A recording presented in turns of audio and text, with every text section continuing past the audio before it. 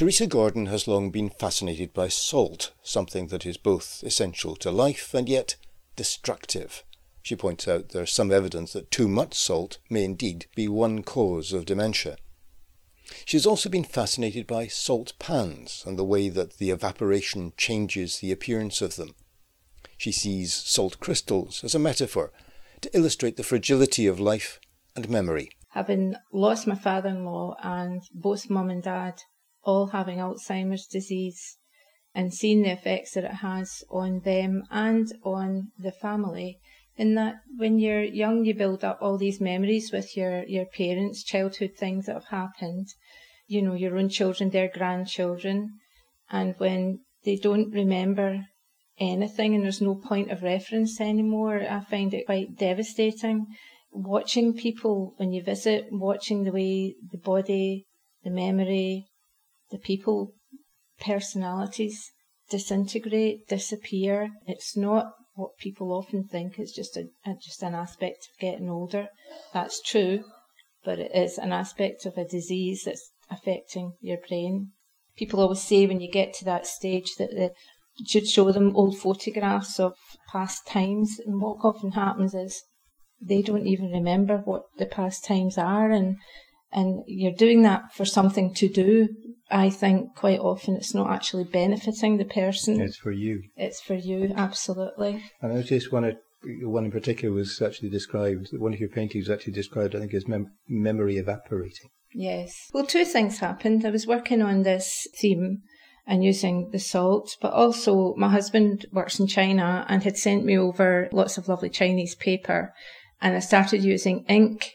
And I put it in with saline solution. It becomes saturated, the paper, with the ink, but also as it crystallises, it begins to evaporate. And it just brought that memory thing back to me. You know, this is what happens. I mean, it's fascinating the way you've actually managed to break up the space using that particular technique, but these are sheets held within perspex. It's something called polycarbonate. We thought, because you can see both sides, some of the images, you can't even tell which side is the original. And because you can see both sides, I thought it would be nice to have that sort of laminate of the polycarbonate so that people can walk round the image rather than just stick an image on the wall. And it was also a way of breaking up the long space in the room. Well, it was certainly the first thing that really absolutely struck us when we walked into the gallery. It is just so different. Well, that's good. I'm really pleased about that.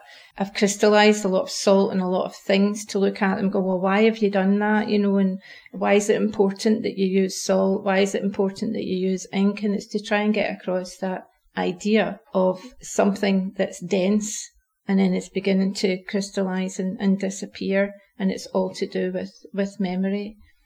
I'm fascinated by, though, your focus on salt pans, because there are a lot of paintings which use that as the theme. That's right. It started off many years ago at Glasgow Art School. My work was based on ideas of cleanliness and power, and I worked with a company called Peacock Salt. I put together a lot of work to do with tiling and saline solution, so that was already part of my history. I've always been attracted to salt pans, and not realising how much that's part of Edinburgh's history as well. Until I was here, of course I knew about Preston pans, but when you're here you can see physically the building that used to burn the coal at the end of Joppa. You know, all these things are coincidental, but really interesting to me. I remember a holiday years ago in Millport where it was, believe it or not, such beautiful weather that the salt from the sea had all crystallised on the rocks, and it looked like these cup and rings that you get from Stone Age times. So this is all part of our lives. It's all part of our environment. There was one salt pan which actually struck me, was very much associated with the memory theme, because you've allowed whatever medium it was to run. Yeah. And that just, in my mind, was memory running away. Yeah, I mean, I'm really pleased that you saw that, David, and you were able to enjoy it. When you look at the salt pans, there's a sort of crust that forms around the liquid still coming in, and there's sort of crust that forms in the sun. And you sometimes get that when it's deeper. You get the crust over that sort of water underneath, salty water, and it's so thick and heavy.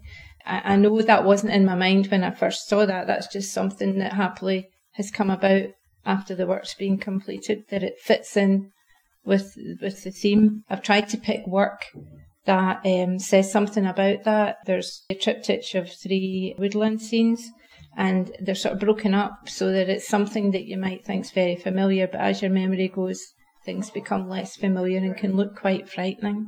You know, a mark in the floor can look like a gaping hole, things like that. So I was trying to use what I have and what I've produced and pull together everything to do with the context of memory.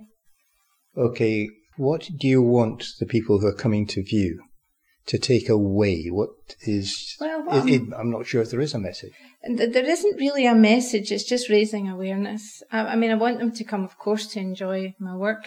I want them to come and enjoy the exhibition space, but also to think, because it's not until you're faced with the situation of dealing with, and everybody's affected by someone in their family that's had problems with memory. We all think we've forgotten words and begin to panic.